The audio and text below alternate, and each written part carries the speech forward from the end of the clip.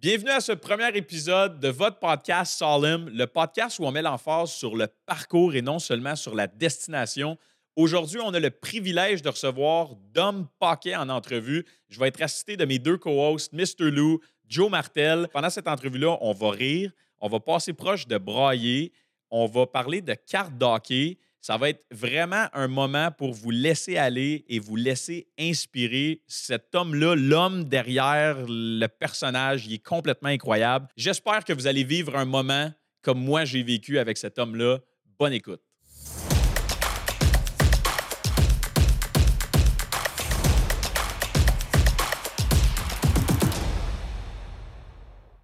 All right. Salut les boys. Salut. Dominic Paquet avec nous aujourd'hui. Quel privilège de t'avoir avec nous. Merci. Comment vous avez fait de m'avoir? Honnêtement, je me pose encore la question. À ma mère. Et voilà. Faut noter que t'es arrivé comme 2 minutes en retard, puis ça a probablement été mon 2 minutes le plus long de l'année. Si on était dans la porte, c'est comme le petit gars qui attend son père avant d'aller au hockey. Là, le classique, le cliché dans le film, il a sa poche de hockey, son bâton. Papa? C'est ça. Là, il rentre, il fait noir, puis finalement, il n'est jamais venu. Mais en tout cas, la bonne nouvelle, c'est que t'es là. Fait que là, merci de prendre le temps parce que Ça me fait plaisir. on ne se connaît pas. Non, mais non. On sait on est qui, mais... Moi, je connais beaucoup de ta mère. Exactement. Je la connais beaucoup, mais exactement. Autres, je ne sais pas si on s'est déjà rencontrés. On s'est déjà croisés. Là. Moi, je me rappelle. Quelques parties de Noël chez Sonia. En effet, c'est ça. Je veux dire que je connais votre mère parce que c'est l'ami à ma mère, exactement. à ma sœur. À ta sœur. Je ne connais pas votre mère. Tout à fait. Puis ta sœur, c'est la marraine de ma sœur. Fait en tout cas, c'est notre tati. Mais c'est important de le préciser. Oui, non, mais comprendre le lien. C'est ça. Exactement. Fait que, c'est sûr que c'est un privilège pour nous que tu prennes le temps de venir nous rencontrer. Des espèces de podcasts ou d'entrevues de même, j'ai tout le temps l'impression que il y a comme un chum ou une célébrité qui part un podcast, puis là, il reçoit un autre de ses chums. Puis tout le monde y va pour s'encourager, mais c'est tout du monde du milieu qui s'en doit une ou qui se font des passes à la palette. Tu nous dois rien, mais tu prends quand même le temps de... tu prends quand même le temps. Attends une minute. Mais tu sais, le fait que tu prennes le temps quand même d'être ici, en tout cas, ça vaut beaucoup, puis merci de le faire. Ça me fait plaisir. Je pense pas que tu as vraiment besoin d'une présentation. Là, tout le monde ici, on sait t'es qui, là, on te connaît, puis le monde te connaisse. Mais pour briser la glace, je me suis dit que je pouvais peut-être commencer avec une petite anecdote, puis bear with me, il faut que tu écoutes jusqu'à la fin. Là. Force-toi pas avant. Là, okay? Jusqu'à la fin, donne-moi le temps de finir. Là, mais en fait, ça va mener à ma première question. Là. Oui. En bout de ligne, il va y avoir des questions. C'est pas juste moi qui va parler. Là, la première fois qu'on s'est rencontrés en personne, j'avais comme 13 ans. Là, ça fait peut-être 13-14 ans. OK. 15 ans plus même. En tout cas, bref, c'était un party de Noël qui avait lieu chez ta sœur, chez Sonia, à Pincourt, dans son ancienne maison, là, proche de Cardinal-Léger, le petit bungalow. Sur la 22e avenue, je me souviens bien. Oui, c'est ça, exactement. Bonne mémoire. Tout à fait. Non. Tout à fait. Puis là, ma mère, elle me dit party de Noël chez Sonia. Puis tu sais, à cet âge-là, mettons, j'avais comme 14-15 ans. Ça ne te tente pas d'aller dans un party de Noël de famille, puis c'est moins intéressant, là, tu sais. Fait que là, je prévoyais pas y aller. Puis là, un moment donné, elle me dit Dom Paquet va être là. OK, t'as peur, là. Il va être au party, là. OK, je viens, si j'embarque, je parle à mon frère, man, on s'en va chez Sonia. Parce qu'on n'avait pas déjà été au premier one-man show rendu là, mais on l'avait jamais rencontré. Non, c'est ça, exactement. On l'avait pas rencontré en personne. En plus d'une maison, d'une amie, là, si on va être proche, ça va être fou, ça va être trippant. C'est quoi, là? Non, attends, là, laisse-moi finir. Fait que là, finalement, on se présente au party. Là, moi, j'étais excité. Là, t'es arrivé une couple de minutes en retard. Là. Il me semble que ces minutes-là aussi étaient longues. Là, mais... Encore la poche de hockey! C'est ça, exactement. Tout le temps, c'est la poche de Chaque fois hockey que Dom est impliqué, je traîne ma poche de hockey. C'est un trend, que Fait que là, bref, ta signature. T'es là au party, tu sais. Ouais. Puis, esti, là, moi, j'attends, esti, ça... que je fasse un show. Là, c'est ça aussi. Là, moi, je me dis, ça va être fou raide, il va se passer de quoi, il va être pissant, esti. Puis là, puis tu sais, à y repenser, là, je suis comme... de même, là. Tu sais, je me dis, faut absolument que je pogne le moment où est-ce qu'il va faire genre un backflip, va se cracher dans le cul. Tu sais, je veux dire, c'est d'imaginer un peu, mais il va se passer de quoi, tu sais. Puis finalement, c'était bien ordinaire, là, tu sais. C'est sûr. Mais non, moi, je suis low profile. Non, c'est ça. Et moi, même dans la famille, là, tu sais, dans la famille, Sonia, ma soeur, Sonia, est bien plus volubile, puis parler fort, puis prendre le spotlight que moi. Moi, je suis zéro de même. Là. Moi, je suis pas... non, exact. Ah ouais, t'as dû être déçu en Simonac. Sur le moment, j'ai une bonne pleure dans mon oreiller le soir en revenant à la maison, mais... C'était nul à chier. c'est ça. On a eu la chance de jouer au moins une game ou deux de Guitar Hero. Ah, Ça, je m'en rappelle avec Mathieu. ouais, okay. Mathieu, Dans dans la petite chambre du fond. OK, ouais. En effet. Parce qu'on a grandi avec Mathieu. Mathieu, ça a tout le temps été notre cousin. Même si on n'était pas reliés de sang, mais je me rappelle, on a fait une couple de games de Guitar Hero. OK, ouais. Mais tout ça pour dire, puis ça mène à ma première question, en fait, parce que je me rappelle du sentiment que j'ai eu, puis tu sais, j'ai évolué un petit peu quand même depuis 13 ans.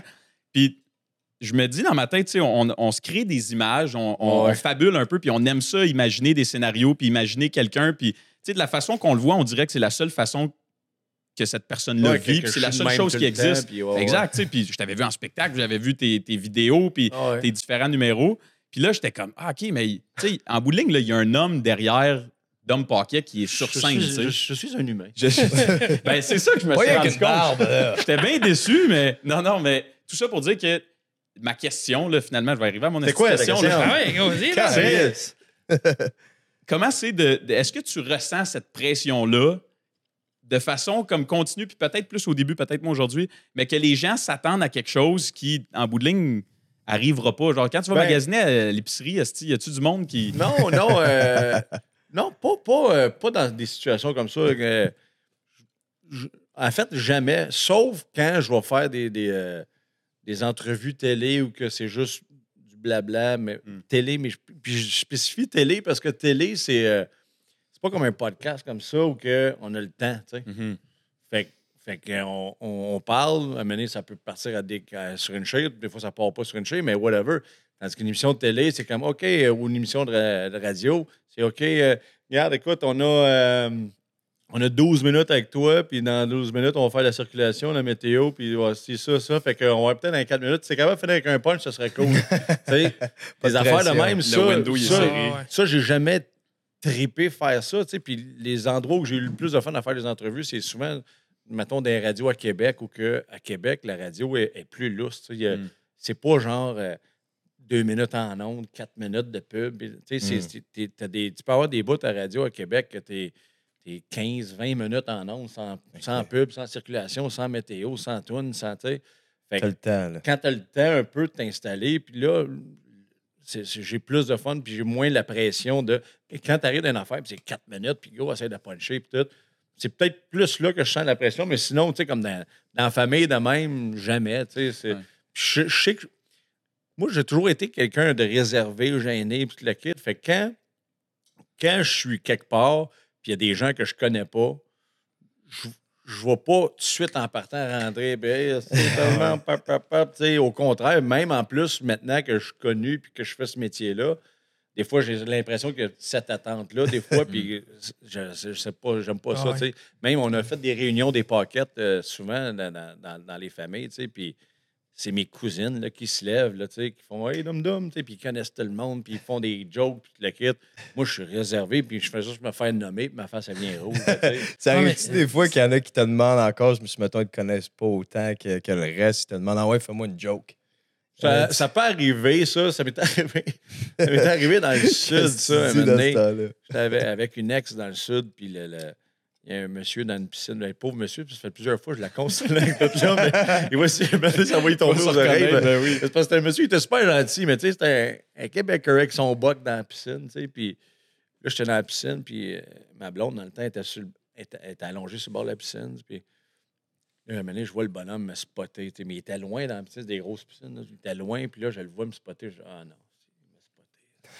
Là, je me tourne vers ma blonde. Je dis, hey, man, je pense qu'il y a un bonhomme qui m'a spoté. Puis j'ai l'impression qu'il s'en vient me demander quelque chose. Là, il arrive, il dit Pocket? Je dis ouais, ça va, ouais. Il dit regarde ça, là, il y a des géos autour de la piscine avec des micros aussi.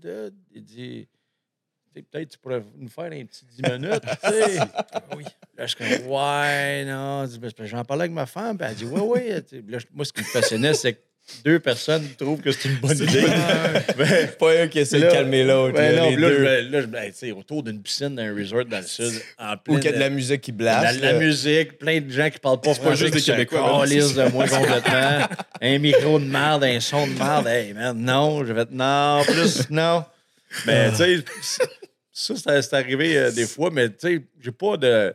Les gens sont plus ben dans le côté « Ah, il compte une joke, tu sais. Tu sais, puis je suis tellement réservé que, tu sais, je vais déconner quand je vais être avec une gang de chums puis que des gens à qui je suis à l'aise. Tu sais, dans la famille, je pouvais déconner, mais j'avais pas cette attente-là. Je sentais pas une pression. C'était juste, on déconne puis on a du fun. Là, tu sais. C'est plus dans ce mood-là, moi, que j'aime avoir du fun puis déconner. Tu sais. Mais pourtant, moi, c'est pour ça que tu as été déçu. Ah ouais, c'est désolé. Probablement qu'il y avait plein de monde que, tu sais, ta mère, elle devait être là. Ben mais même si je la connais, ta mère, tu sais, je fais pas...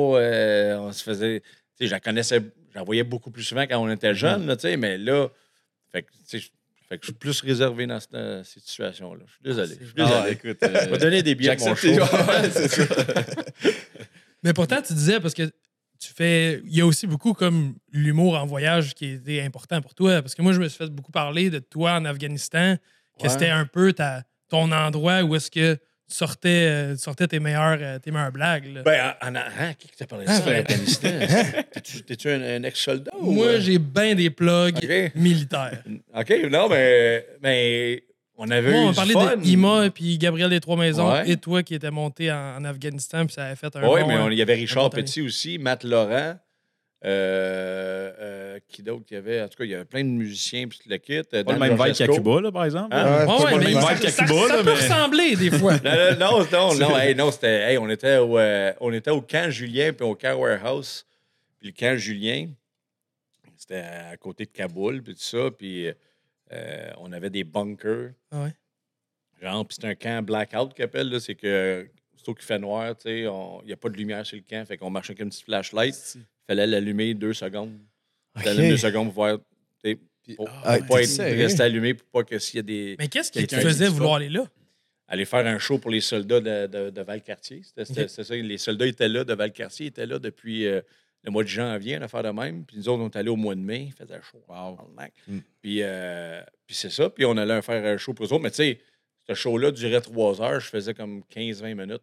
Ah ouais. C'était beaucoup un show de musique. Le même 10 minutes que tu aurais fait avec les bonhommes à Cuba ou pas tout à fait? Cuba, c'est sûr, je n'aurais pas. OK. Puis le moral, c'était comment là-bas? Tu sais, comment tu jokes? Moi, je le dis encore aujourd'hui. C'était en 2004 que je suis allé. Puis c'est encore les shows les plus hot, gratifiants que j'ai fait parce que les soldats capotaient. Puis comme je dis, je faisais 15 minutes dans le show. Là. Le show durait 3 heures. Les musiciens, là, les guitaristes, le kit, là, on a fait... Puis il faisait chaud, humide, tout le kit. Puis on a fait comme 4 shows de suite, il me semble. On a fait la même au camp Julien, puis un autre au camp Warehouse. Puis les musiciens avaient les doigts maganés aussi, puis tout, là, parce qu'ils ont tellement joué de guitare pendant 3 heures, puis tout le kit. Mais c'était juste trippant de voir les soldats tripper de même. Je me souviens, dans le temps, c'était la toune qui était bien populaire, là, de Black... Jack Black. Jack Black, School of Rock? Non, attends. We're gonna Hollywood. On est tous des fans de musique.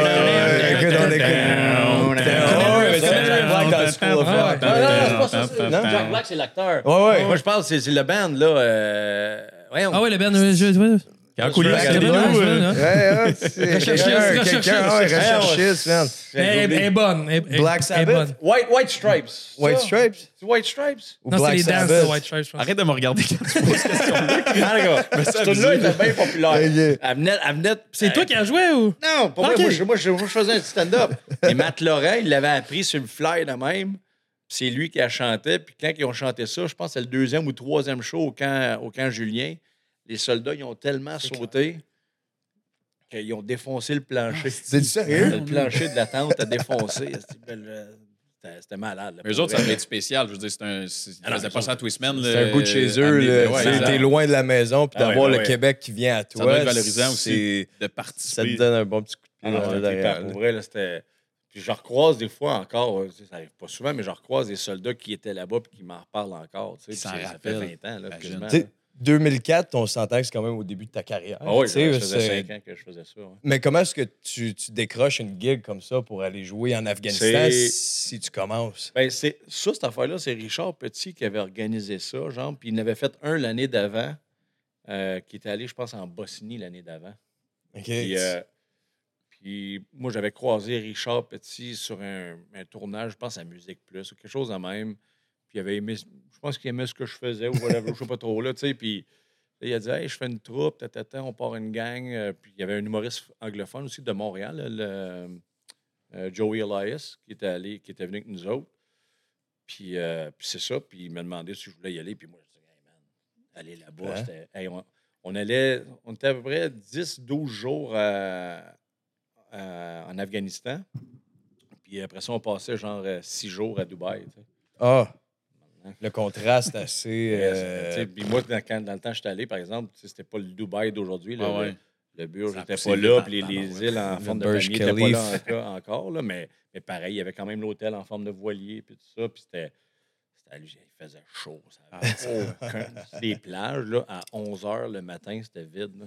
Tu pouvais pas marcher sur le sable. Tu peux pas, l'eau était à 97. Genre. Ah, t'es sérieux? C'était dégueulasse. Là, Là, tu étais sur la plage, il faisait chaud. Il devait faire 50 à peu C'était près. vide, sauf Dom qui était. Lui, il l'essayait. Il dit que j'étais à Dubaï, la plage est vide, man. Je suis Non, chanceux, mais on puis- est allé, mais on arrivait à 9 h, puis à 11 h, on allait dans les piscines. Ok, là, parce que ça, c'était trop. Hey, moi, j'étais toasté. Là. J'avais une casquette, je m'en allais dans la piscine, je m'en allais dans le coin de la piscine. Il y avait un petit peu d'ombrage là, puis j'étais juste là, puis je bougeais pas. Ça faisait chaud, là, ça n'avait pas de sens, mais c'était trippant. Là. Ah, c'est C'était bon, vraiment ça, là. trippant. Tu sais, c'était Mais une ça expérience doit être incroyable. valorisant comme expérience aussi, d'aller là-bas et de faire une différence. Oui, bien, me T'sais. faire une différence. Oui, je sais que ça remontait le moral des soldats. Ils nous le disaient que c'était C'était trippant, attendu, puis le kit, puis on a déconné beaucoup avec eux autres. Mm. C'était un camp, c'était pas dry, là, il y avait le droit de boire, mais tu avais un carton, genre, puis si tu prenais une bière, Une boisson, tu avais le droit à 2 ouais. bières par jour, puis tout ça. T'sais. Fait que c'est ça, mais il y a une journée qu'ils ont. Plus Trouver que une coupe de trous, je sais pas, il Ils ont reste trouvé une un technique pour avoir plus de bière, là, mais non, on a ri en tabarnouche aussi. Tu sais, Matt Laurent, j'ai découvert ce... Tu sais, je le connaissais déjà, mais j'ai découvert ce gars-là en Afghanistan, puis on est encore chum aujourd'hui. Tu sais, on s'écrit des fois, puis tout. Puis...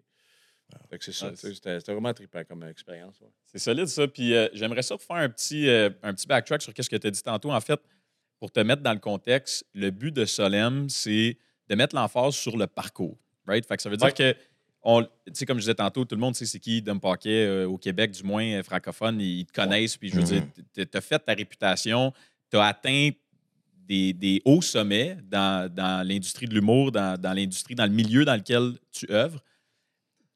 Nous, on veut vraiment mettre l'emphase sur le parcours. Tu sais, comment tu as fait, en fait, pour te rendre là?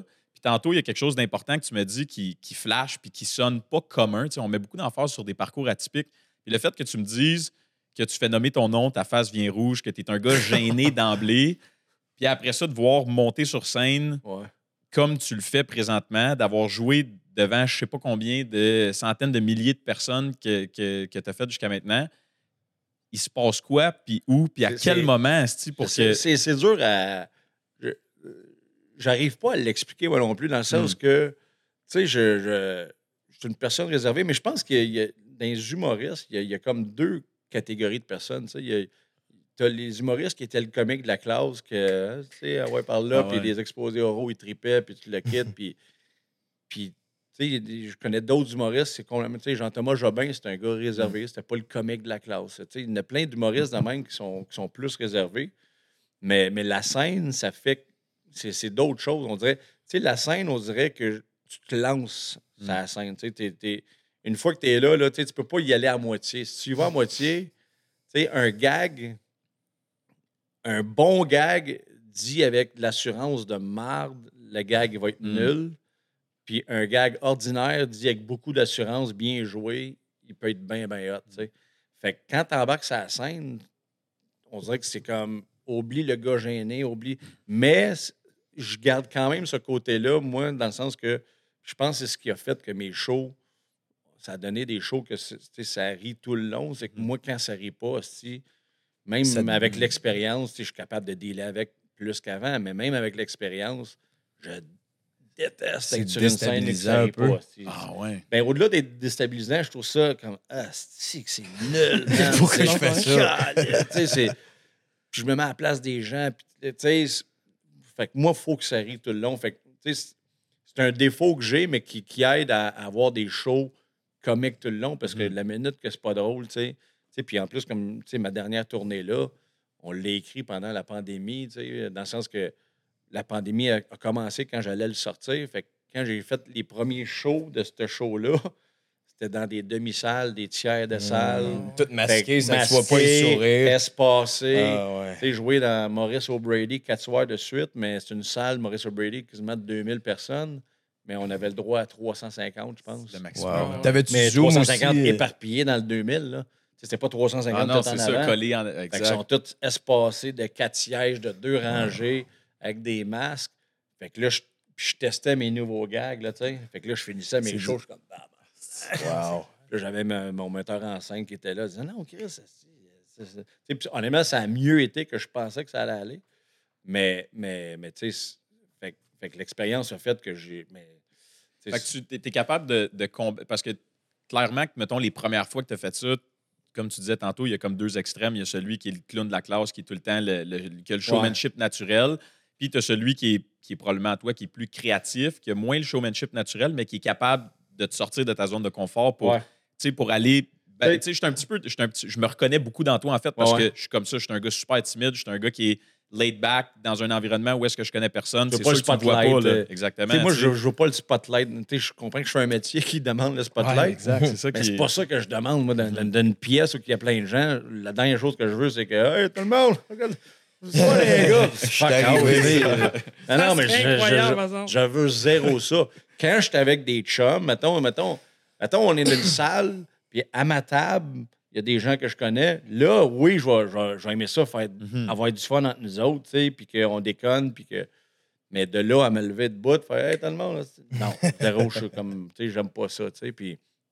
Mais c'est ça, mais c'est une des raisons pour laquelle ça a peut-être pris plus de temps avant que ça perce, moi aussi, là, tu sais, ça a pris du temps, moi, quand même. Tu sais, je vivais de ça rapidement, parce que j'ai été chanceux de pogner de la radio et des affaires de même, mais avant que je devienne bien connu, c'était... J'ai pas eu un Star Academy, mettons, là, que du jour au lendemain, tu passes d'inconnu à connu à passer d'une émission de télé de 1,5 million. T'aurais pas fait Occupation Double? T'aurais pas... Non, moi, j'ai jamais voulu. Non, mais je juge pas ceux qui font ça, pour vrai. Puis honnêtement, puis même les Big Brother, puis tout ça, je trouve ça... Il n'y a pas de bon chemin ou de mauvais chemin, puis tu sais... Moi, c'est pas mon style. Même quand je n'étais pas connu, je me faisais demander pour faire des front pages de revues puis des affaires de même. Puis je disais toujours non parce que moi, je veux me faire connaître avec l'humour. Je veux pas me faire connaître Monsieur Potin, des affaires de même. Puis ça, je me souviens dans le temps, j'étais avec la mère de mon gars, puis j'avais ma maison à l'Assomption. Puis on avait été approché par une revue pour. L'idée, c'était qu'elle allait venir chez nous, prendre des photos de moi dans ma pièce préférée. Mais le bureau savait que je disais toujours non à ces affaires-là. Elle me parle, la fille au bureau, Christina, me parle sérieusement, genre, ouais, on a eu la demande pour toi, c'est pour venir chez vous, faire une entrevue, puis tu sais, on prendrait des photos dans ta pièce préférée, puis on parlerait de ta pièce préférée. Puis là, je quoi, ma pièce préférée? J'ai pas de pièce préférée. Il y a de la place pour un excellent gag, puis là, je voyais juste quel genre de style d'entrevue de masse. Tu sais, moi, assis dans le divan, puis c'est juste, ouais, c'est ça, ma pièce préférée. Puis là, tu sais, puis fait que j'ai toujours dit non à ces affaires-là parce que ça m'intéresse pas. Ça m'intéresse pas mais ceux qui le font, c'est bien correct. J'ai pas trop avec ça.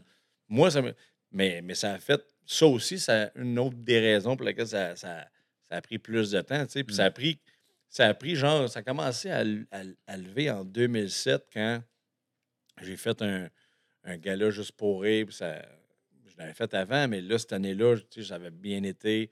J'étais dans un gala que je fitais aussi parce que c'est ça que quand j'étais plus jeune, tu sais, les gens ne réalisent pas ça, mais quand tu fais un gala juste pour rire, c'est important d'être dans un gala qui a un public qui te représente, qui fit avec toi, tu sais.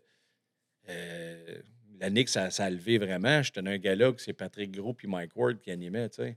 C'était ma génération, on avait fait du bar ensemble, ils m'ont présenté en disant « Alors, on a un petit nouveau qu'on ne sait pas c'est qui, comme un confrère, Dominic Paquet. » Tu sais, non, mais tu sais, c'est ça qui arrivait avant, tandis que là, j'arrive... Puis en plus, j'étais vers la fin du gala. Fait que je m'étais permis de faire un petit peu plus long parce que toutes les autres années avant, il me demandait de faire 7 minutes, puis là, je faisais 7 minutes, puis il me demandait de couper un gag, je coupais un gag, je m'astinais pas. Tandis que là, j'étais vers la fin, fait que je me suis dit, fuck off, toutes les autres font plus long, moi, je vais faire plus long. Cette année, j'ai un bon number, je sais que ça va rentrer. Puis, tu sais, j'ai fait à ma tête, puis là, j'ai eu mes premiers standings. Puis là, l'année d'après, là, c'était comme, OK, il était dans les best-of l'année passée, tu fais un gala, c'est sûr. Puis là, je suis arrivé, puis là, j'ai eu un autre. J'ai été dans les best-of encore cette année-là. Puis fait que j'ai fait 3 années de suite, les best-of. Des DVD. Ben, mon premier standing, c'était Ikea. Après ça, le sex shop? Ou... Le deuxième, c'était... Non, le deuxième, je pense, c'était la douleur ou me faire mal. Là, moi, mon best, c'est le calendrier. J'adore. Calendrier, ça, c'est arrivé. Je ne l'ai pas fait d'un gala. C'était dans mon one-man show de 2015. Ça. On pourrait en parler toute la journée. On pourrait en parler toute la journée, nos meilleurs moments. On en parle tantôt. Mais moi, ça me flash beaucoup qu'est-ce que tu dis, justement, parce que tu as pris la décision au début, quand c'était difficile, de rester authentique à tes valeurs, à qu'est-ce que tu voulais vraiment créer comme phénomène en bout de ligne. Puis je suis certain que sur le long terme, ça t'a grandement servi. Mais dans une époque comme on vit en ce moment, où est-ce que la majorité des jeunes, c'est tout le temps, c'est l'espèce de scheme de get rich quick. Là. Tu sais, c'est get rich quick. Ouais, excuse, j'ai dit ça trop vite en anglais. Get rich quick. Tout le monde veut aller vite, puis tout le monde veut que ça procède, puis ils sont prêts à tout. Puis souvent, il y en a qui vont déroger à leurs valeurs, ce que toi, tu n'as pas fait, mais en ne faisant pas ça, tu as accepté de prendre un chemin plus long. Ouais. Puis à quel point ça t'a servi, ça, tu sais? Mais je te dirais, si maintenant ça avait percé un 4 ans avant, j'aurais pas dit non, là. Yes, all right, good. Non. Mais c'est. Non, mais tu sais, je pense que c'était bon pour moi dans ça. Tu sais, parce qu'en plus, même pour mon style d'humour sur scène, je l'avais dans la tête, mais je ne l'avais pas sur la scène encore, tu sais. Puis ça vient de l'assurance, ça vient avec faire de la scène. Puis tu sais, je regarde une personne comme Cathy Gauthier, mettons. Elle, là, j'ai vu des extraits de elle avant qu'elle soit dans l'humour, quand elle restait en Abitibi, elle travaillait dans un genre de doolies ou je ne sais pas trop quoi. Puis elle avait fait une soirée d'humour à mener dans le bar. Puis elle a essayé, puis puis j'ai vu ce stand-up-là. Puis pour vrai, il y a une amélioration dans le delivery, là. Mais c'est sensiblement la Cathy qu'on a aujourd'hui, dans le sens qu'elle avait ça elle était solide, dans le sang, tout de suite en partant. Son personnage de scène était déjà saisi, tandis que moi, à l'école de l'humour, je faisais beaucoup des personnages parce que je me cachais derrière des personnages parce que j'étais... Le stand-up classique de liner, c'est pas mon style à moi. J'aime... Il y en a qui sont des Peter McLeod de ce monde, qui sont super bons pour faire des liners. Moi, je suis nul à chier. Tu me dis de faire un gag, là. Je suis pas capable, je retiens pas ça. J'ai un delivery de merde pour ça. Moi, il faut que je joue mes affaires puis le kit. Mais sauf qu'il n'y en a pas tant que ça. Il y avait Robin Williams aux États-Unis qui était un acting out, là, qui fait du acting out. Il y en a aux États-Unis, il y en avait un peu plus, mais au Québec, du act out, là, en stand-up, il y en avait. Je ne sais même pas s'il y en avait tant que ça. Tu n'es pas en train de dire que je suis le premier, là, mais je pense pas qu'il y en a tant que ça. C'est pas comme si c'est ça qu'on voyait à côté d'un gars-là, puis tu le quittes. Fait que moi, je l'avais dans la tête quand même. Puis ça a pris un moment donné que j'aille un déclic. J'ai analysé comment je faisais rire mes chums. J'ai analysé comment je les faisais rire. Puis là, j'ai fait Chris. Puis là, c'était rendu quand j'avais une idée de stand-up, je l'essayais avec mes chums, mais sans leur dire que j'essayais un gag. Je lui disais juste... pas qu'ils rient juste pour rire. Oui, parce que ça, j'ai toujours détesté ça. C'était un nouveau gag, m'a tel testé, dis-moi si c'est bon. Les gens vont faire comme ça. Fait que j'aimais mieux, moi... On parlait, puis là, quand je chantais que hey, ça pourrait fitter ça, là, je rentrais je l'essayais, puis là, je voyais si ça riait, puis... Smart. Je comprends qu'il y a le côté gêné, mais dans ton act-out, est-ce qu'il y a des moments où est-ce que tu les pratiques tellement souvent, ces personnages-là? Y a-tu des situations dans ta vie où est-ce que le personnage prenait les devants sur toi ou, disons, tu avais une manière de répondre à... Que ça soit, disons... Tu veux dire dans la vie normale? Dans la vie normale. Non, que le personnage apparaît, mettons, là. Le personnage apparaît sans qu'il c'est tellement habitué à déconner avec des chums, oui, mais pas dans une situation sérieuse.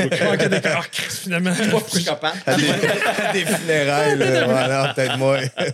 Prends sa commande chinois, puis d'un coup, l'accent embarque. C'est ça. Qu'est-ce que j'ai une affaire, là? La question se pose. En train de signer un bail. Et charlotte sur le téléphone chez Cholet. Imagine. Mais il y a toute la science derrière puis justement, tu poses la question, mais il y a toute la science derrière, mettons, le gag du calendrier, par exemple. Ouais. Il y a beaucoup de personnages en même temps qui Ouais. sont impliqués dans le même gag. Comment tu te trouves dans ta tête pour être capable de Pour faire vrai, le là, tour de tout qui- ça, tu sais? Pour vrai, je te disais, pour vrai, là, un gag, tu sais, un acting out, là, mettons, là, un bit d'humour là, que je sens vraiment dedans de moi, là, si tu veux, là, quand je l'ai vraiment saisi dans ma tête, puis je pense que c'est drôle, puis tu le quittes. Moi, de un, j'écris pas mes textes. Moi, j'écris des idées. Puis les idées, j'ai fait sa scène après. Tu sais, c'est le même que je fonctionne. Moi, j'aime pas écrire des affaires parce que quand j'écris, ça sort pas comme je parle sur une scène. Fait que là, il y a plein de blabla puis de mots inutiles. Fait que j'aime mieux aller sur la scène, avoir l'idée dans la tête, la faire. Comme ça sort naturel, comme si j'étais en train de parler normalement. Puis j'ai la réaction du public, les rires font que, je continue là-dedans. Puis en tout cas, puis le calendrier, c'est une idée, là. Pour vrai, moi, je note toujours mes idées dans mon cellulaire. C'est une idée que j'avais, pour vrai, là, c'est une niaiserie que j'avais en tête qui me gossait depuis bien jeune, genre 8, 9, 10 ans. L'idée de lundi, mardi, mercredi, jeudi, vendredi, samedi, dimanche me gossait depuis longtemps. Pourquoi que dimanche, il commençait par dit, puis tous les autres finissaient par dit, tu sais. Fait que ça me gossait depuis longtemps. Il y a plein de petites affaires. Il y a plein de gags dans mon dernier show que c'est des affaires, des niaiseries qui me gossaient depuis longtemps. Tu sais, le 10 cents, pourquoi il est plus petit que le 5 cents? Ça m'a toujours gossé aussi. Tu sais. Le 10 cents vaut plus que le 5 cents, mais il est plus petit, tandis que toutes les autres cents d'après, le 1 piastre est plus petit que le 2 piastres, puis le piastre est plus gros que le... Tu sais. Alors, C'est vrai. Puis le calendrier, c'est parti de là. Puis quand il a failli pas être dans mon show, ce number-là, dans la dernière... Parce que mon show était fini, puis j'étais en rodage à Châteauguay. Il y a une petite salle qui est vraiment tripante à jouer. Là. C'est toujours trippant faire du rodage là. Puis là, je fais la première partie. Là, je suis allé en track. Puis là, je fais hey, j'ai mon idée de calendrier. Peut-être que je l'essayerais. La première, elle s'en venait. Puis j'étais comme regarde, on va l'essayer. Ça va bien à soir. On va l'essayer. Si ça marche, tant mieux. On checkera si on le garde dans le show. Puis sinon, là, je fais ça. Je fais ça. Puis mon metteur en scène, puis mon scripteur, puis le kit, il était là. T'sais. Là, je fais ça, là, ça va vraiment bien. Puis c'est la première fois que je le faisais, fait que j'y allais au pif. Là, les personnages, ils arrivaient à peu près, puis tout. Puis, mais c'était sensiblement ce que tu as vu par après. C'était ce que j'avais fait ce soir-là. Parce qu'une fois que je fais quelque chose qui va bien, que c'est saisi dans ma tête, j'ai pas besoin de l'apprendre. Je fais juste le refaire. Puis, fait que finalement, as-tu comme perdu ces vaches ou. Crash! Fait que là, ça a pogné, puis t'as décidé de le mettre dans. Oui, j'ai fini le show, puis là, mon metteur en scène, puis mon texte sont venus me voir, puis mon scripteur. Hey, Chris, il met ça dans le show, c'est sûr, c'est carré. Ça doit être un bon feeling là, dans ce temps-là. Quand tu sais que quelque chose marche, que c'est une drogue un peu. C'est ton high. Pour vrai, c'est une. Tu sais, même. Tu sais, là, je suis dans ma tournée, ça va faire 1 an qu'on la roule. Même encore là, je pogne des fourrés, mais pas de dire le gag, je le connais, le Christy de gag, là, mais c'est de voir la réaction des gens. L'interaction, wow. C'est ça qui est trippant. Mais quand tu arrives sur une scène puis tu fais un nouveau bit, puis que ça marche, puis que tu aimes le faire, tu sais. Parce qu'il y a toujours des gags. Des fois, il y a eu des gags dans le passé que j'avais dans mon show que ça riait au bout, mais j'aimais pas tant que ça le gag. Mais je le gardais. Il l'aimait plus que toi. Ouais, T'es-tu un gars superstitieux, toi? Pas même, non? Non, t'as-tu un rituel d'avant-show, un rituel d'écriture? Non, moi, avant le show, là, j'aime bien déconner. Quand j'ai des invités, j'aime ça qu'ils viennent dans la loge, on déconne, on a du fun, tout le kit. Même que Michel Courtemanche, qui faisait ma mise en scène de mon show en 2010, lui, il était un gars hyper anxieux. Là. Avant les shows, là, lui, il vomissait. Là. C'était ça. Oh, oui, Michel, c'était son rituel. Ben, pas ça. Ouais, genre, je pense que ça serait passé, là, mais... C'est moi, boys. Mais lui, il était hyper anxieux, tu sais. Fait puis là, il faisait la mise en scène de mon show, puis c'était la première médiatique à Montréal, au Saint-Denis. Là, j'étais dans la loge, puis là, il y a plein de monde qui venait dans la loge avant le show. Tu sais, comme une demi-heure avant le show, 40 minutes avant le show. Puis là, Michel, il était assis là, puis il parlait pas. D'habitude, Michel, c'était un gars qui déconne, puis tout le kit. Puis là, il était juste assis, puis il bougeait pas. Là, un moment donné, il était rendu moins 20, moins quart, moins 20. Puis là, je disais, hey, gang, faut se préparer pour le show. Puis tout. Puis là, il sort tout. Le courte-manche, il est là. Puis il fait, je sais pas, comment tu fais? Pas stressé, tabarnak. Il voulait que tu stresses. Puis moi, j'étais comme, ben non. Tu sais, on avait fait du rodage. Le show marchait. J'étais comme, non, ça me semble que ça va bien. Puis là, lui, il devrais-tu? Il capotait, là, tu sais. Mais c'est ça. Moi, mon rituel avant le show, c'est ça. C'est soit déconnecter des invités, puis le kit, avoir du fun, ou déconnecter mes techs. Puis on a toujours notre cri de ralliement qu'on fait à chacun des shows, mais qui change à chaque tournée, tu sais. OK. À chaque tournée, on a un cri de ralliement qu'on fait. Ça ressemble à quoi? Avant Dans le show, combien de temps? Ou ça? Mettons, rien que c'est une gosse. J'aimerais ça vous le dire, mais pour vrai, on s'est fait un pacte que c'est... Si t'es dans la loge puis t'es là, tu peux le voir. Fait que t'en as un rituel. Mais c'est le seul.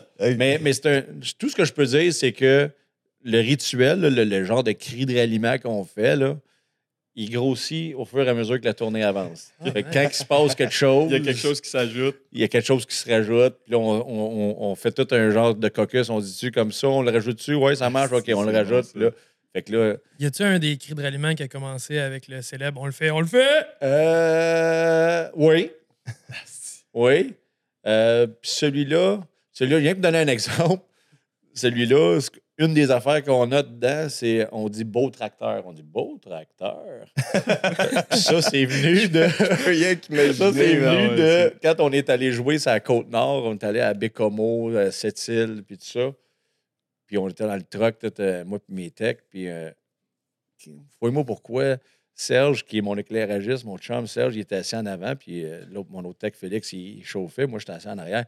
Puis Serge, chaque fois qu'on passait une maison ou une ferme ou whatever, il y avait toujours des tracteurs, puis il disait toujours « c'est beau tracteur. » J'arrêtais pas de dire « beau tracteur. » Fait que là, c'est juste que ça, dire « beau tracteur », là, c'est juste devenu « beau tracteur ». Fait que là, on a rentré ça dans le rituel. Une passion cachée. Une des affaires qu'on dit en rituel, c'est « beau tracteur ». Fait que c'est comme votre petit moment avant. C'est comme un genre de résumé de tournée quasiment qu'à la fin de la tournée, là, mais Serge, un moment donné aussi, on était au restaurant, puis on était assis dans une banquette avant un show, puis il a pogné une crampe. Tu sais, quand tu pognes une crampe dans le mollet, faut que tu lui, il était assis dans la banquette. Fait que c'était long de sortir de la banquette pour se lever. Fait qu'il a eu mal en tabarnak. Mais moi, quelqu'un qui a mal, mais qui sait qu'il va pas mourir. Ouais, c'est ça qui va. Fait que là, il était... là, puis là, on a rentré ça aussi dedans. Fait que, des petites affaires de même. Mais c'est ça le rituel, là, mais... C'est pas une superstition. Ben, c'est un peu une superstition dans le sens qu'on dirait que ça nous craint pour partir. Ça te donne le petit boost que tu le sais que c'est time to shine, puis ça te donne le moment. Il va falloir s'organiser pour se faire inviter dans la loge si on veut voir ce moment-là ou vivre ce moment-là. En tout cas, ça sera dans une autre étape.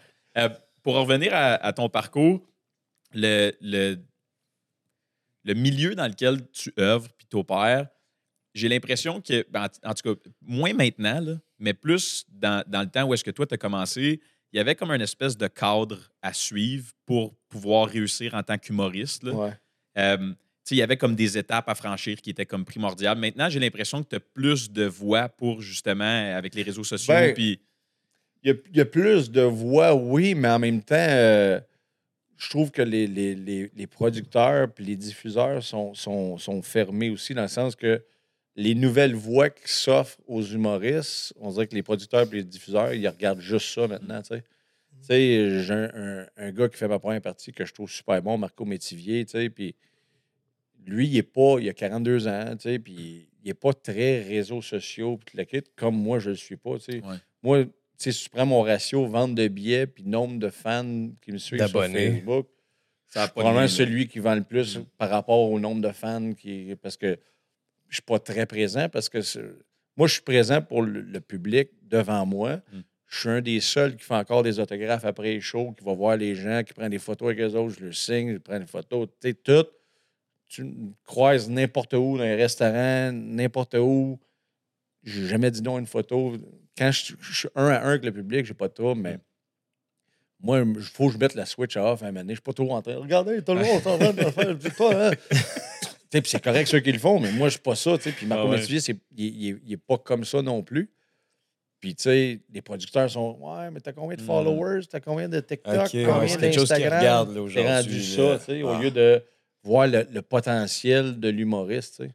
Puis ça me gosse un peu. Je trouve pas que c'est une bonne façon de découvrir du talent, puis le kit. Puis je m'excuse, mais tu sais, je nomme personne, là.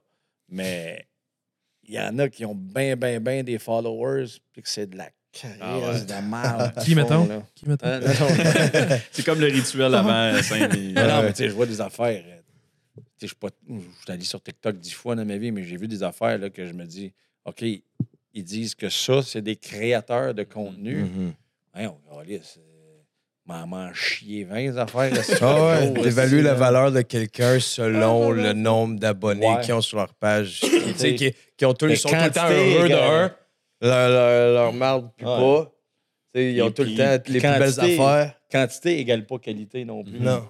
Puis je suis pas en train de dire que ce que je fais, c'est de la qualité. C'est pas ça que je veux dire, mais je m'excuse, mais il y a des affaires quand tu Puis mettons, à ta façon, quand toi, c'était ton moment, puis quand tu as bâti ta carrière, est-ce que tu étais tout le temps dans le cadre spécifique ou est-ce que tu as dérogé? Ça a été long avant que ta carrière prenne son envol réellement puis que tu sois connu.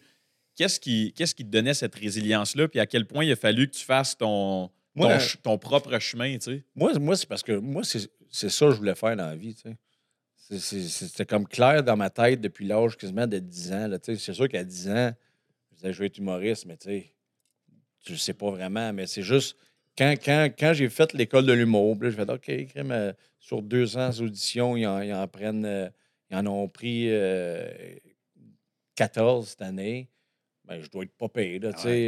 Puis là, à force de construire la confiance en même. T'sais, là, j'étais à l'école de l'humour, puis tous les vendredis, il fallait présenter un numéro.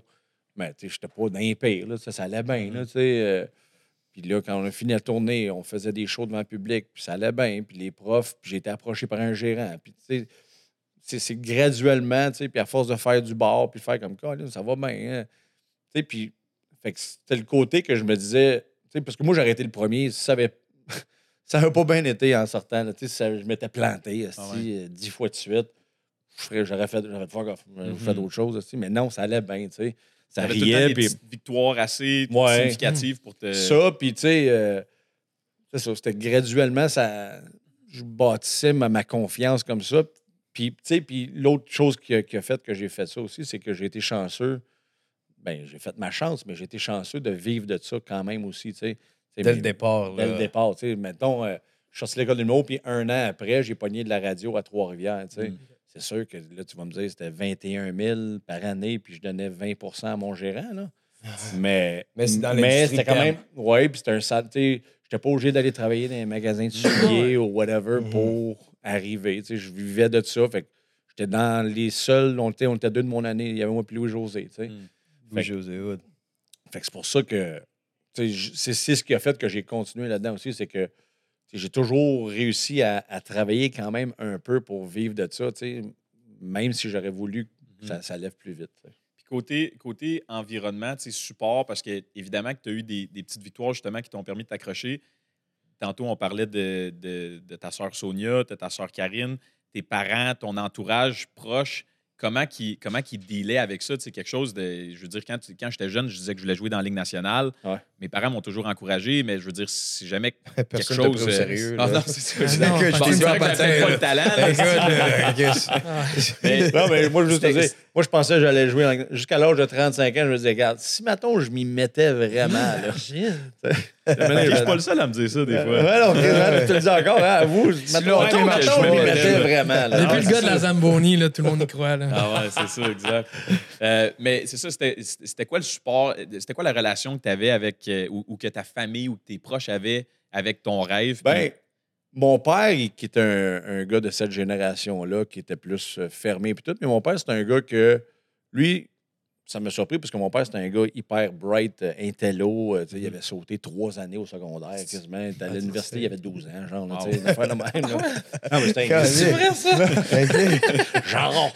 Okay. Non, mais c'était un gros intello, brain, fonctionnaire, tu sais. Puis, j'étais l'opposé de moi complètement. Là, moi, j'étais DAH un peu, puis je me mêlais quelque chose, mes yeux, ça. Puis, fait que. Puis mon père, c'était un gars qui était bien gros. Ma calisse, moi, fais quelque chose que.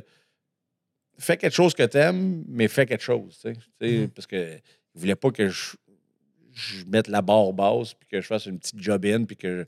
Oh, mais je vis de ça, puis tu sais. Mais fait que lui, il m'encourageait de cette façon-là, en voulant dire, je lâche pas, puis fonce, tu sais. Puis ma mère était plus réticente parce qu'elle avait. C'est le côté négatif un peu de showbiz. La réputation qu'il y avait. Oui, puis tu vas faire 3 ans, puis après ça, il n'y aura plus rien. Les magazines, c'est ta pièce préférée. Ouais, c'est ça. Puis, ouais, c'est ça.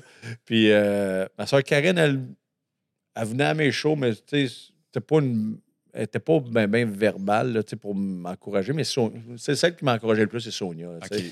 Sonia, c'était comme. Tu le sais, c'est dans la salle, elle a un rire assez distinct. Ouais, c'est ça. Pour vrai, là. C'est une bonne. Je pense que si tu écoutes mes captations de show, les DVD, là. Ça, un DVD, ce que c'est. Pour les auditeurs nés après 2000. Mais je pense que tu l'entends, ma soeur Sonia. Ah, oui, sûr. Tu connais son rire, là. C'est contagieux, là. Mais elle m'encourageait avec ses rires, mais avec tu sais, juste le côté un peu hippie, Sonia. Tu sais, le côté genre, easy going, puis crème au moins. Tu sais, puis tu réussis même. Je pense que c'est votre mère avec un. Je sais pas si c'est avec votre père ou un ex ou whatever qui avait parti une crèmerie, là. Ouais, notre père. C'est ça. Mais Sonia, elle trouvait ça cool. Elle dit, crème, c'est cool, ils font, ça, tu sais. Puis. À Pierrefonds. Ouais, à Pierrefonds. Saint-Charles. Ouais, c'est ça. Fait que, tu sais, elle a toujours été comme ça. Fait qu'elle, elle trouvait ça trippant, tu sais, que je fasse ça, tu sais. Puis, tu sais, elle, le plus important, c'est que je reste moi-même, là, tu sais. Tu restes le dame qu'elle connaît. Puis c'est ça. Mais, tu sais, ça, le métier ne change pas une personne. Je pense qu'une personne. Tu sais, les gens pensent, depuis qu'il est vedette, lui, il est trop de cul. Non, je pense qu'il était trop de cul avant, puis ça le permet juste plus. Ça c'est juste ça, parce que je pense pas que tu peux devenir trop de cul. Si t'es pas trop de cul dans la vie, c'est parce que t'aimes pas être trop de cul. Là, je sais pas. Ah ouais. Je sais pas si c'est clair, mon affaire. Ça fait du sens. Ça fait plus de trop de cul que dans sa vie.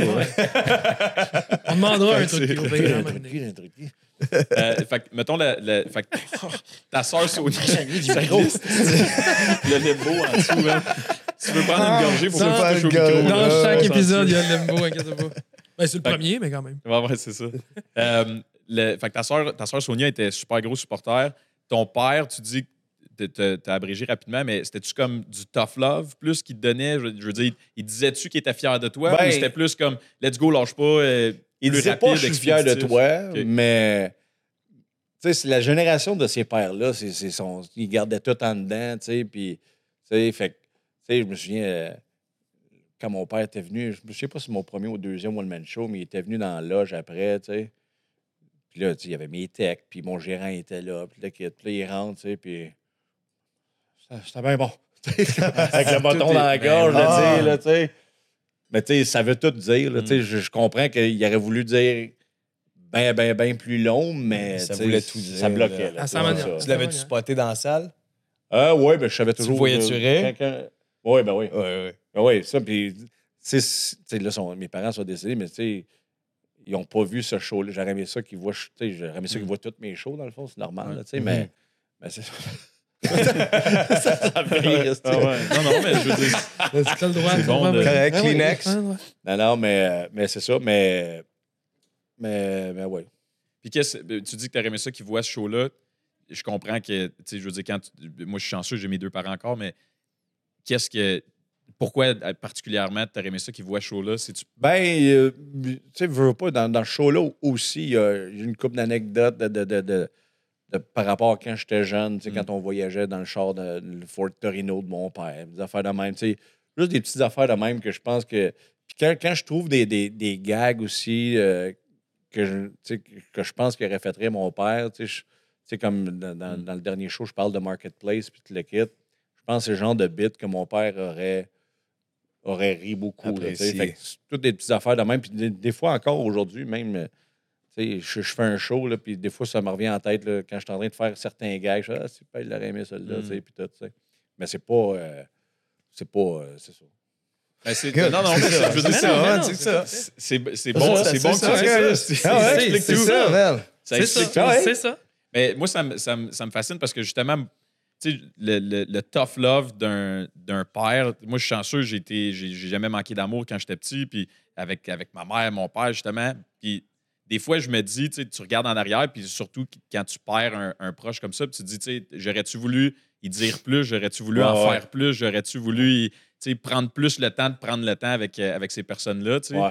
Puis, mais tu sais, je pense que ça revient un peu à ça aussi de Ben ouais, mais tu sais, toi, vos parents, c'est l'autre génération d'après, tu sais. Fait que c'est plus mon grand-père qui était. Ben ouais. C'est ça, mais c'est ça. Ton grand-père, c'est mon père, tu sais, dans le fond, cette génération-là, c'est comme, ils sont pas supposés broyer, ils sont pas supposés ci, tout le kit, tu sais. L'anxiété, ça n'existe pas. Dépression, c'est parce que t'es faible. Je me souviens, dans le temps, j'avais une nouvelle blonde, c'était le premier Noël que je passais avec cette blonde-là, tu sais, puis à ce Noël-là, ma soeur Karine, son chum, il a demandé en mariage.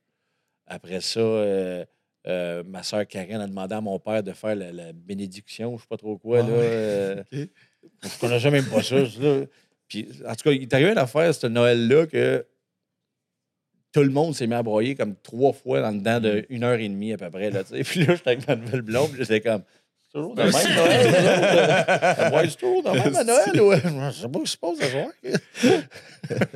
Mon père était hyper ému. Moi, j'étais juste. Faut que tu te mettes je sais pas si c'est quoi, mais faut que tu te mettes à genoux devant ton père, puis il te donne la bénédiction, genre, en affaire. Pour devenir chevalier, dans le fond. Ouais, non, mais dans le même style. C'est genre, je te bénis mes enfants. Puis il faisait ça dans le temps, il paraît, là, que les enfants se mettaient à genoux devant le père. Puis le père passait, puis il mettait, je te bénis. Ma soeur Karine avait sorti ça. Non, moi, je connaissais même pas ça. Elle sort ça. Papa, tu nous ferais de ça? Là, mon père fait Ah, mon Dieu. C'est comme si ça faisait des années qu'il attendait ça. Ce moment-là. C'est quoi qui se passe? Puis là, moi, j'étais à genoux à côté de mes sœurs. Qu'est-ce qu'on fait? Puis là, mon père, un beau année. Puis là, il broyait. Moi, zéro émotif. What the fuck? C'est quoi ça? Qu'est-ce qui se passe? C'est quoi? C'est Karine à broyer. Wow. C'est écœurant. Il y a tellement de sujets dans lesquels on pourrait aller. Puis évidemment, je te l'ai promis au début là, que j'allais respecter ton temps. On va essayer. Ouais, c'est ça, exact. C'est fini. Non, il est là. Il nous reste encore un petit 15 minutes. En fait, tantôt, tu as parlé juste rapidement de l'école de l'humour. Tu étais avec Louis-José Hood. Oui.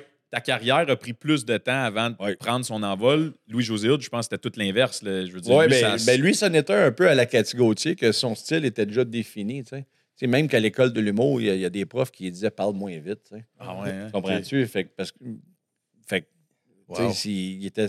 Puis, tu sais, on dit ça, puis ça, si Louis-José il entend ça, il va être frustré, il va être fâché parce que c'est même plus vrai qu'il parle si vite que ça. T'sais. Oui, son premier one-man show, il était il était gros de main, puis la petite marmotte là, qui parlait vite, puis le kid. Mais tu sais, c'est calmé depuis. C'est plus la même affaire. Là, mais c'est juste que dans le temps, c'est ça qui le définissait beaucoup. Là, puis, mais tu sais, son personnage était déjà défini. T'sais. Il était déjà prêt pour ça au moment où est-ce qu'il s'est présenté versus toi. C'est pour ça, tu sais, puis c'est un workaholic d'écriture, puis d'écriture, tandis que moi, mon style n'était même pas défini encore. Tu sais, maintenant, aujourd'hui, j'écris bien plus vite. Tu sais, je sors des idées bien plus facilement, puis j'écris bien plus vite que j'écrivais avant, là, tu sais, parce que mon style s'est défini dans ma tête, c'est clair, puis tout. Mais dans le temps, tu sais... faut que tu trouves, tandis que lui, c'était des liners, puis le kit, puis... Fait que c'est ça, tu sais, fait que lui... Le chemin était fait. Puis, tu parles de Louis-José de mon année, mais même les années d'école d'humour après moi, il y en a plein qui sont sortis à l'école d'humour après moi, mais qui ont été connus avant moi. Cathy Gauthier. Mais tu sais, aujourd'hui, tu as de la facilité à l'expliquer parce qu'on a vu tout ça se dérouler. Mais dans le moment, as-tu déjà eu des moments où est-ce que tu regardes à droite puis tu vois lui qui monte puis tu es dans la même année? Est-ce que tu t'es comparé? As-tu déjà pensé à faire les choses différemment? Pas comparé parce qu'on n'avait pas le même style, mais c'est sûr qu'il y a, avec le temps, pas nécessairement avec Louis-José, mais avec quand je dis que des années après moi, qu'il y en a qui montaient plus vite puis tu le quittes, c'est sûr qu'il y avait une certaine frustration. Puis c'est un métier aussi que c'est à bonne place au bon moment. Moi, dans mes débuts, début 2000, là, j'avais eu des gigs, là, genre pour une émission de Véronique Cloutier à Radio-Can, mettons, tu sais. Mais sauf que si cette émission-là avait été un succès puis tu le quittes, ben, peut-être que j'aurais été connu à partir de là parce que j'aurais été l'humoriste à signer à cette émission-là puis ça aurait été un gros hit. L'émission a floppé, tu sais. Ça va être ta fête, ça t'a fait... Est-ce que tu es associé? Est-ce que ça impacte ta carrière négativement? Dans ce temps-là, si tu es associé avec une émission, justement, qui n'est pas un hit? Je pense pas. Non, je n'étais pas assez connu pour être associé à un échec de même. Là, OK. J'étais pas connu, fait que c'était pas grave. Mais tu sais, il y a eu plein d'émissions dans mes débuts où on cognait aux portes et qui ne me prenaient pas. Tu sais, il y a eu CNM, mettons, au début, le canal des nouvelles modifiées. Peut-être que vous ne vous souvenez pas de ça, mais c'était à TQS dans le temps. C'était comme un bulletin de nouvelles humoristiques. Tu sais. Puis il y a plein d'humoristes de la relève qui y allaient, puis nous autres, on cognait, puis non, c'est pas, puis le kit, Puis là, un moment donné, ils ont fait ouais, OK, on va t'essayer. Tu sais. Là, ils m'ont essayé, ça a bien marché. Là, j'étais là toutes les semaines, l'émission a arrêté. Elle a arrêté 3 mois après, tu sais, ou 6 mois après. Fait que là, ce qui a remplacé cette émission-là, c'est l'émission Fun Noir que Normand Bratoit animait. Là, on demandait, peux-tu y aller? Ouais, pas connu, c'est pas écrit. Là, maintenant, l'émission Bratoit, ça a fait 2 ans ou 3 ans. En tout cas, dans la dernière année, l'année, c'est septembre à juin, mettons. Dans la dernière année, ils ont appris que l'émission ne reviendrait pas l'année d'après. Fait que là, les chroniqueurs qui allaient à l'émission sont désistés. Fait que là, ils ont fait crise, on n'a plus de chroniqueurs. Puis ils ont fait ouais, c'est le gars qui nous achale depuis 1 an et demi. Là, appelez-le, ouais. Puis là, j'étais allé. Puis là, ils m'ont vu. Puis ça a marché au bout. Puis là, ils me prenaient à chaque semaine. T'sais. Fait que puis là, l'émission a arrêté aussi. Puis après ça, il y a eu l'émission de Véronique Cloutier. Puis ça a arrêté. Puis même affaire avec la radio. Fait qu'il y a eu plein d'affaires de même que. Si ça avait moindrement, si ça avait été un coup de luck, puis ça donne que j'arrive dans. Parce que toutes ces émissions-là, c'était pas sur mes épaules, c'est pas à cause de moi que les émissions floppaient. C'était l'émission même que c'était pas ça. Fait mais si ça avait marché, ben, peut-être que ça aurait été autre chose complètement là, dans le développement de la carrière. Mais en même temps, je regrette pas. Je me souviens, quand ça faisait 2 ans, j'étais sorti de l'école de l'humour, j'avais fait une audition pour faire un gala juste pour rire, puis c'était au cabaret juste pour rire, puis je finis mon numéro, puis je me souviens même d'être sur la scène, là, puis que j'étais comme, ça va bien à soir, c'est ce qui se passe. Là, puis tu sais, dans ce temps-là, j'avais fait un numéro de 8 minutes, mettons, puis dans ce temps-là, j'avais peut-être 25 minutes de stock, là, tu sais. Okay. Je commençais à découvrir mon style, puis tout le kit. Puis là, j'ai fini mon number, puis là, ça avait vraiment bien marché. J'arrive dans les coulisses en arrière, puis il y a Jacques Chevalier-Longueuil avec Manon McHugh qui était là, puis capote, c'est eux autres qui bouquaient les gars-là, puis ils font c'était bien bon.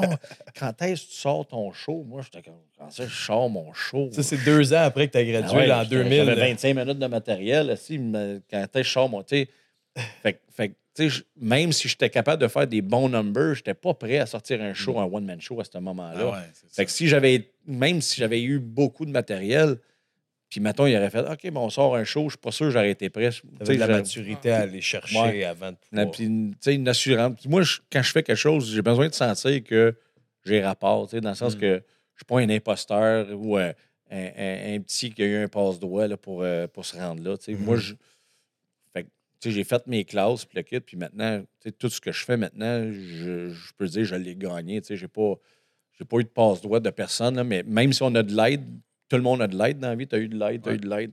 On a tous de l'aide dans la vie, mais j'ai pas rien volé. Là, j'ai le mérité. Tu as toujours respecté tes valeurs. Puis je pense que c'est ce qui est le plus impressionnant. C'est que, puis, comme je disais tantôt, surtout dans le monde qu'on vit actuellement, le fait de respecter tes valeurs, d'être intègre à toi-même, puis de dire écoute, je comprends que tu l'aurais peut-être pris plus vite, mais c'est probablement la chose qui t'a le mieux servi dans ton parcours, c'est de rester intègre, tu sais. Parce que tu serais peut-être pas où est-ce que tu es aujourd'hui, puis on le saura jamais, là, mais tu serais peut-être pas où est-ce que tu es aujourd'hui si tu n'avais pas passé à travers tout ça, tu sais. Ouais, c'est ça. Mais tu sais, au-delà, tu sais, je l'ai fait pour être intègre, oui, mais c'est le même que je suis, tu sais. Je peux pas faire... Regardez ça naturel. Ouais, je peux pas être d'autres choses. Je peux pas jouer une game. Je peux pas... je peux pas être fake, tu sais. J'en vois... Tu sais, puis c'est un milieu qui en a un hostie du fake, tu sais. Fait que moi, chapeau. Je suis pas mais je le fais pas pour avoir l'image du gars qui est intègre. Puis non, c'est ça. Non, puis ça transparaît, oui. Puis je tiens à te remercier beaucoup, Dom, parce que moi, tu es un de mes humoristes préférés depuis longtemps. Puis juste à faire la recherche. Oui, c'est pas vrai. C'est pas de vrai. Puis juste à faire un peu la recherche, juste retomber dans toutes les vidéos, là, pour moi, ça a été un immense plaisir de tout remettre ça. Puis il y a une entrevue... Hein? Je t'écoutais au gym. Il y a une entrevue que j'ai aimée. Ah ouais? Il y a une entrevue que j'ai beaucoup aimée. Puis en même temps, c'est des points qu'on a en commun. Tu te traitais un petit peu de loser, donc aussi de ce côté-là, ça me traite un peu de loser parce que moi, j'étais un gros tripeur de cartes hockey. Ah oui? Puis ça a vraiment fait. T'es un gros collectionneur, pas Ouais, quand même. Même avec, il m'a embarqué là-dedans. Jess, en c'est on a une drogue, belle collection. plus. Je suis désolé. Non. Mais en fait, c'est toi, je pense. Si ma mémoire est bonne, c'est comme un à Canal D ou quoi que ce soit qui avait un épisode avec toi. Peut-être, c'est-tu avec Tech, un des gars qui a les TW Sports? Ouais, là, exactement. Ouais, toi, c'est là que tu prends ton. C'est lui ton pusher? Non, mais Tech, c'est un gars que je sais que je peux appeler, puis je dis, hey, réserve-moi une caisse de telle affaire, puis il m'en réserve, puis il est cool, puis tout. Mais tu sais, je vois. Ça peut arriver des fois que, tu sais, moi, je vais partout au Québec, là. Fait que, mais je sais que Tech, lui, il y a une boutique à Repentigny, une à Gatineau, une à Val-d'Or. Non, à Chicoutimi, je pense. Pas si en tout cas. Mais tu sais, quand je vois à Québec. C'est quoi, mettons, qu'est-ce que tu recherches et que tu parlais de ton joueur préféré, c'était Mario Lemieux, mais est-ce que tu te concentres juste sur Mario Lemieux ou tu t'éparpilles? Non, moi, je vois, tu sais, j'ai beaucoup j'achète toutes les séries de nouvelles séries. Là, là ce que je suis en train de faire ces temps-ci, ben, c'est sûr que moi, Mario Lemieux, c'est mon joueur ever. Là. Peut-être vous autres, peut-être aussi. Ben, tout le monde le connaît parce que c'est Mario Lemieux, mais je veux dire, on l'a moins vu jouer. Là, c'est sûr. Débat... c'est ça. Mais moi, c'était il est rentré en 85, j'avais 10 ans. Là, fait que c'était mes années de... Pour moi, il est meilleur que Gretzky. Ouais. Ça, tu penses pas, non? Oui, alors, moi, je pense qu'il est meilleur que Gretzky. Il n'y a rien qui l'accote. Côté domination du jeu, le cerveau, tout. En plus, tu parles français. Puis quand j'étais jeune, quand j'ai commencé à collectionner, puis j'avais commencé à collectionner quand j'avais 15-16 ans, mettons, un de mes chums dans ma rue, il avait plein de cartes de hockey, puis il était tanné, fait qu'il m'avait tout vendu ça pour 20$.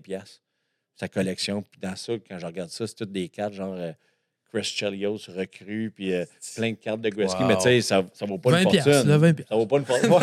Ça vaut pas une fortune, mais c'est juste... Ça a une valeur. Ça a partie de ma collection. Puis après ça, j'ai commencé à collectionner en 89, 90, 91, les Upper Deck, puis tout ça. Mais là, ça vaut rien, mais je les ai encore pareil. Bon, puis là, j'ai arrêté. À un moment donné, j'ai arrêté parce que c'était cher, tu sais. Puis je travaillais dans les dépanneurs, dans les Renault Dépôt, tu sais, c'était cher, là. Fait que puis en 2005, j'ai acheté des boîtes parce qu'il y avait Crosby puis Ovechkin. Fait que là, j'ai pogné le recrue. Puis après ça, j'ai arrêté. Puis j'ai recommencé en 2016. J'aurais dû recommencer en 2015. Avec McDavid. Puis j'ai recommencé en 2016. T'es fait-tu grader tes cartes? J'en ai beaucoup à faire grader. Là. Ils sont prêts à choper. Là. Une que je veux faire grader, c'est ma top carte. Puis je devrais même pas le dire. Ouais, non, arrête. Si tu connais la série The Cup. Ouais. La The Cup. Ben, j'ai l'année recrue d'Austin Matthews, 2016-2017. J'ai la Austin Matthews The Cup autographiée avec la patch. J'ai la 10 de 12. Fait qu'elle est comme la recrue, mais au lieu d'être argent, elle est or. Es-tu gradé, celle-là? Ou... Non, il faut que je la fasse grader. Mais tu me diras, je pense qu'elle serait une 9, mettons. Elle serait autour selon de ton gauge. Ouais. Wow. Parce que nous, on a une rookie autographe tribute de McDavid. Transparente. Dans le fond, sa carte recrue, signée, transparente. Ouais, ça doit être... On parle de combien, celle-là? Oh, il y a un petit peu d'argent. Je pense qu'elle est genre à 10 à peu près en ce moment. Pas si pire. Moi, ma Matthews Tech, justement, il me disait, hey, Dom, j'aurais un acheteur pour à 13 000. Aïe. Ouais. Pas gradé rien.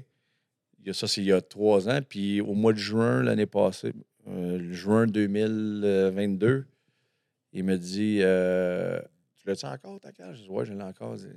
J'aurais un acheteur à 33. Aïe. Pas gradé. Je la garde. T'as-tu un prix, par exemple? Hein? T'as-tu un prix? Je suis pas cave. Tu sais, je sais que la même carte McDavid s'est vendue 150 000 là, dernièrement, mais gradée 10. Ouais, gradé, c'est ça. Puis c'est McDavid, c'est pas Austin Matthews, tu sais. Sauf que c'est celle sur 99. Moi, j'ai celle sur 12, tu sais. C'est un monde fascinant. Mais tu sais, je la... Tu sais, même si, mettons, quelqu'un arrive et me dit « Hey, 100 000 pour... » Tu y penses. J'y penserais, mais j'ai peur. Tu sais, mettons, il score 10 saisons de 50 buts, il reste avec les Maple Leafs, puis il gagne 2 coupes. Tu sais, il va devenir un dieu à Toronto. Toronto, c'est un marché énorme de cartes. Fait que là, je l'avais à 100 000, puis tu sais, si on en vaut 300 dans 10 ans, là, tu sais. C'est ça, il y a tout le côté, justement, spéculation tellement... de ça qui est C'est sûr que ma blonde, elle comprend fuck all rien là-dedans, puis elle me trouve épais, là. Tu sais, moi, j'ai acheté un Pricer, là, de dépanneur, là. C'est vrai? Oui, là, je les emballe, puis là, fait que là, quand je m'installe, moi, c'est mon affaire que je décroche, là, tu sais. Puis quand elle me voit à table, là, puis je prends une cape, j'amène un petit plastique, là, je mets l'étiquette, là. Mais j'avoue, celle-là. Ben, celle-là est 28, là. Mettons 30, là. C'est bon. T'aurais-tu le temps, mettons, de décrocher un peu avec nous? Ouais. Si on t'offrait un petit quelque chose? C'est quoi, mon Dans le frère? fond, nous, on a la chance d'avoir une Ah, belle on fait un petite break, boutique. aussi. Hey, c'est bon, ça, les Une SP. belle petite boutique à Vaudreuil-Dorion, justement. C'est celui... Ah oui, non, non. Ah ouais, c'est aussi mes références militaires de tantôt, ça venait de là. C'est Chris de la tournade à Vaudreuil. Ah, mais c'est où, celle-là? Je ne connais pas. C'est sur le bord de la 20, littéralement. Sur un wood direct, ouais, c'est ça. Ah, ouais? Ouais, À exact. côté de ça.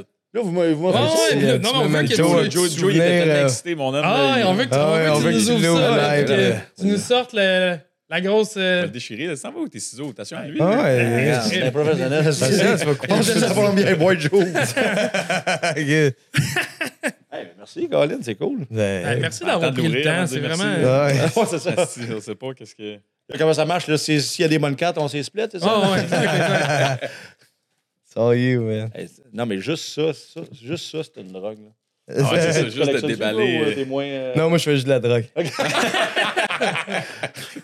Ah non, mais juste, c'est pas vrai, moi. Non, moi, je suis pas collectionneur. Non. Non. Tu sais, la dernière excellente carte que j'ai pognée, là, dernièrement, c'est dans Black Diamond de cette année. Celle de cette année? En tout cas, c'est une Cole Caulfield Rookie, 4 diamants. Ça se voit pas souvent, ça. Là, tout le monde autour, c'est quoi tout le monde s'approche? 4 Ils diamants. font de l'ombrage à l'écran, là. OK, ouais, il va avec Alex Turcotte, Rookie. OK. Brendan Gallagher. Hein? Ah, Cole Caulfield, tabarnouche. Ouais, Ouais! Oh, yes, sir! Après ça, Leon Draisaitl. Oui, il est bon, lui. Ouais. Après ça, on a Brock Nelson. Oui, non. Il est pogné cible au All-Star. Il est correct. Puis Philippe Tomasino. Lui. Très bien connu dans sa famille. Très cool. C'est quand même Cole Caulfield. Cole Caulfield. Cole Caulfield. Bien sûr. Petit coco. Ça sera pas tout perdu. Good. Ah oui, merci. Mais j'allais dire sur Mario Lemieux, par exemple, tu sais, quand j'étais jeune, je voulais sa recrue, mais tu sais, quand j'étais jeune, il en vendait comme 200$. Là, c'était comme, ah, man. Puis là, maintenant, j'étais à Gatineau. Puis, tu sais, c'est rare d'avoir ces cartes-là maintenant, pas gradées, justement, tu sais. Ah ouais. Fait que si elle n'est pas gradée, mais si elle est poche, si elle est 4, oui, tu vas l'avoir pas cher, mais c'est une 4. Mais tu sais, d'empoigner une belle popée, que puis là, il y en avait une belle popée, puis le kit, puis là, je l'ai acheté, tabarnouche. Puis fait que là, j'ai acheté ma Mario Lemieux recrue. Je l'avais payé comme 300, je pense. Ah, quand même. Wow. Ouais. Mais ça devient la nostalgie. Ça devient le rêve de petit cul aussi. Ah oui, ben oui. La Mario Lemieux. Mais là, ce que je fais aussi ces temps-ci, là, j'essaie d'avoir toutes les cartes de Guy Lafleur, une de chaque année, autographiée. OK. Fait que, tu sais, j'ai déjà la carte recrue de Guy Lafleur gradée et tout. Puis là, j'en ai pogné une autre, Guy Lafleur gradée, mais tu sais, la carte est moins belle. Tu sais, mettons, elle est une 4, là, mais elle est autographiée, tu sais. Puis authentifiée. Wow. Puis là, j'essaie d'en avoir une de chaque année de Guy Lafleur, authentifiée, gradée, puis tout le kit, là, tu sais. C'est ça. Fait que tu traites ça. Moi, initialement, j'avais plus l'intention de traiter ça comme une business, mais finalement, je me suis embarqué là-dedans avec lui. Fait que lui, il est trop émotif, passionné pour traiter ça comme une business. Fait que là, finalement... Ben, je le fais business aussi. J'ai commencé à acheter des caisses puis les garder fermées. OK. Là, c'est ça. Lui aussi, il a fait... tu sais, comme l'année recrue de McDavid. Ben, tu t'empiles une coupe de Bédard. Ben, Bédard, c'est sûr que je vais acheter 4 caisses, je vais en garder 3 fermées. Là. Ah ouais. Ouais. Bonne On stratégie. va faire un trade show. Mais tu sais, ouais. non, mais McDavid, là, son année recrue là, de Upper Deck, une caisse, dans le temps, ça se vendait genre 1200 pour la caisse. Dans une caisse, tu as 12 boîtes. Ouais. Ben, une boîte de cette année-là, maintenant, ça se vend 1500. Ah ouais, là, juste une boîte et 12, c'est ça, exact. Ça, Fait que c'est 12 fois 1500. Là, fait que ta caisse, tu l'as payée assez vite. Là. Ah, puis en même temps, il y a le côté passion aussi, le côté hockey. Non? Ah ouais, c'est du cash! Ah ouais, non, mais c'est là qu'on voit le côté clair. business un peu plus sortir. Non, c'est clair. Moi, c'est vraiment le côté passion, pour vrai. Moi, mais c'est comme une drogue aussi d'ouvrir un paquet, puis là, tu prends une nasty bonne carte. Ouais, exact. C'est le thrill. Le thrill, là, ouais, comme jouer aux machines. C'est un peu comme de Non, il y a casino. la exact. lettre là-dedans. Mais sur ce beau moment, on a ça tomber sur une grosse carte, là, puis célébrer un peu. Mais bon, en tout cas, ça sera pas tout perdu quand même. Coca-Cola, c'est pas rien. C'est pas tout perdu. Premièrement, merci encore une fois d'avoir participé à ça. Ça passe trop vite. Il y a plein de sujets qu'on aurait aimé traiter, mais évidemment qu'on ne peut pas aller partout. Merci de ton authenticité, ta vulnérabilité aussi, des partages que tu nous as faits. Puis peut-être qu'avant de closer l'émission, je pourrais te donner le droit de parole pour un mot de la fin. Ah oui? Comment qu'on pourrait closer ça, mettons, pour quelqu'un qui écoute, qui veut s'en aller peut-être dans l'humour, pour qui t'admire énormément. Ben, ça serait quoi le. Tu sais, je regarde un gars qui fait mes premières parties maintenant, Marco Métivier, là, puis je te dirais, tu sais, lui, il n'a pas lâché, il continue de faire ça, puis il vit de ça, mais tu sais, il a de la misère à pogner le step, le break qui va lui donner le step, mais tu sais, moi aussi, j'étais un peu comme lui dans le temps, tu sais, moi aussi, je pensais que le break n'arrivera jamais, puis que j'étais rendu même à l'aise avec ça, dans le sens où je me disais, si c'est juste ça, ma carrière, je vis de ça, j'aime ça, puis j'ai du fun, tu sais, puis c'est bien correct, tu sais. Mais continue de bûcher pareil, tu sais. Puis à un moment donné, tu sais, quand tu as du talent, je pense, puis que la plupart des gens, pas tout le monde, parce que j'en connais qui ont du talent, puis que ça n'a pas levé plus que ça aurait pu ou dû. Mais continue, tu sais, si tu fais quelque chose que tu aimes, continue à le faire, puis travaille fort, puis ça va mener, ça va débloquer. La résilience. Ouais. Merveilleux. Résilience. Résilience dans les coins. Là, t'es dans ton quatrième one-man show, présentement en tournée. Oui. Ça fait au mois de mars, ça va faire tu sais, on a eu la première médiatique en novembre 2021, mais une semaine et demie après, ils refermaient tout à cause de la pandémie, puis on a réouvert en mars 2022. Pleine capacité. Fait que là, c'est comme si ma tournée ça allait faire un an qu'on roule. Fait qu'on en a encore pour au moins un an et demi à peu près. Parce que ça va encore super bien. Peut-être un 2 ans encore. Là. Good. Fait que le monde peut aller te voir justement dans des salles en ce moment, acheter des billets. Puis, prenez votre temps, mais faites ça vite parce que ça se vend. Ça part vite. Il faut y aller là. Dom, quel plaisir. Merci infiniment. Merci les boys d'avoir participé. C'était vraiment super. Puis on se dit à très bientôt. Puis en espérant pouvoir faire peut-être quelques échanges puis constater ta collection. Oui, non, on se mettrait un genre de Facebook. Là. Ouais, on se ferait un petit groupe chat. Ah oui, nous autres, on s'en va à Toronto. Pour se créer du hype. Il paraît que je suis jamais allé. C'est comme 10 fois comme Montréal. C'est comme Montréal. Non, mais c'est Road trip. 20 fois comme Ah ouais. On se fera ça. C'est une date. Hey, salut les mecs. Hey, Good ciao, show. boys. Merci. Merci d'avoir écouté. J'espère que vous avez apprécié. Assurez-vous de nous suivre sur votre plateforme de podcast préférée. Abonnez-vous à notre chaîne YouTube et abonnez-vous à notre infolette pour rester à l'affût des prochaines entrevues et des invités qu'on va recevoir ici en studio. À bientôt.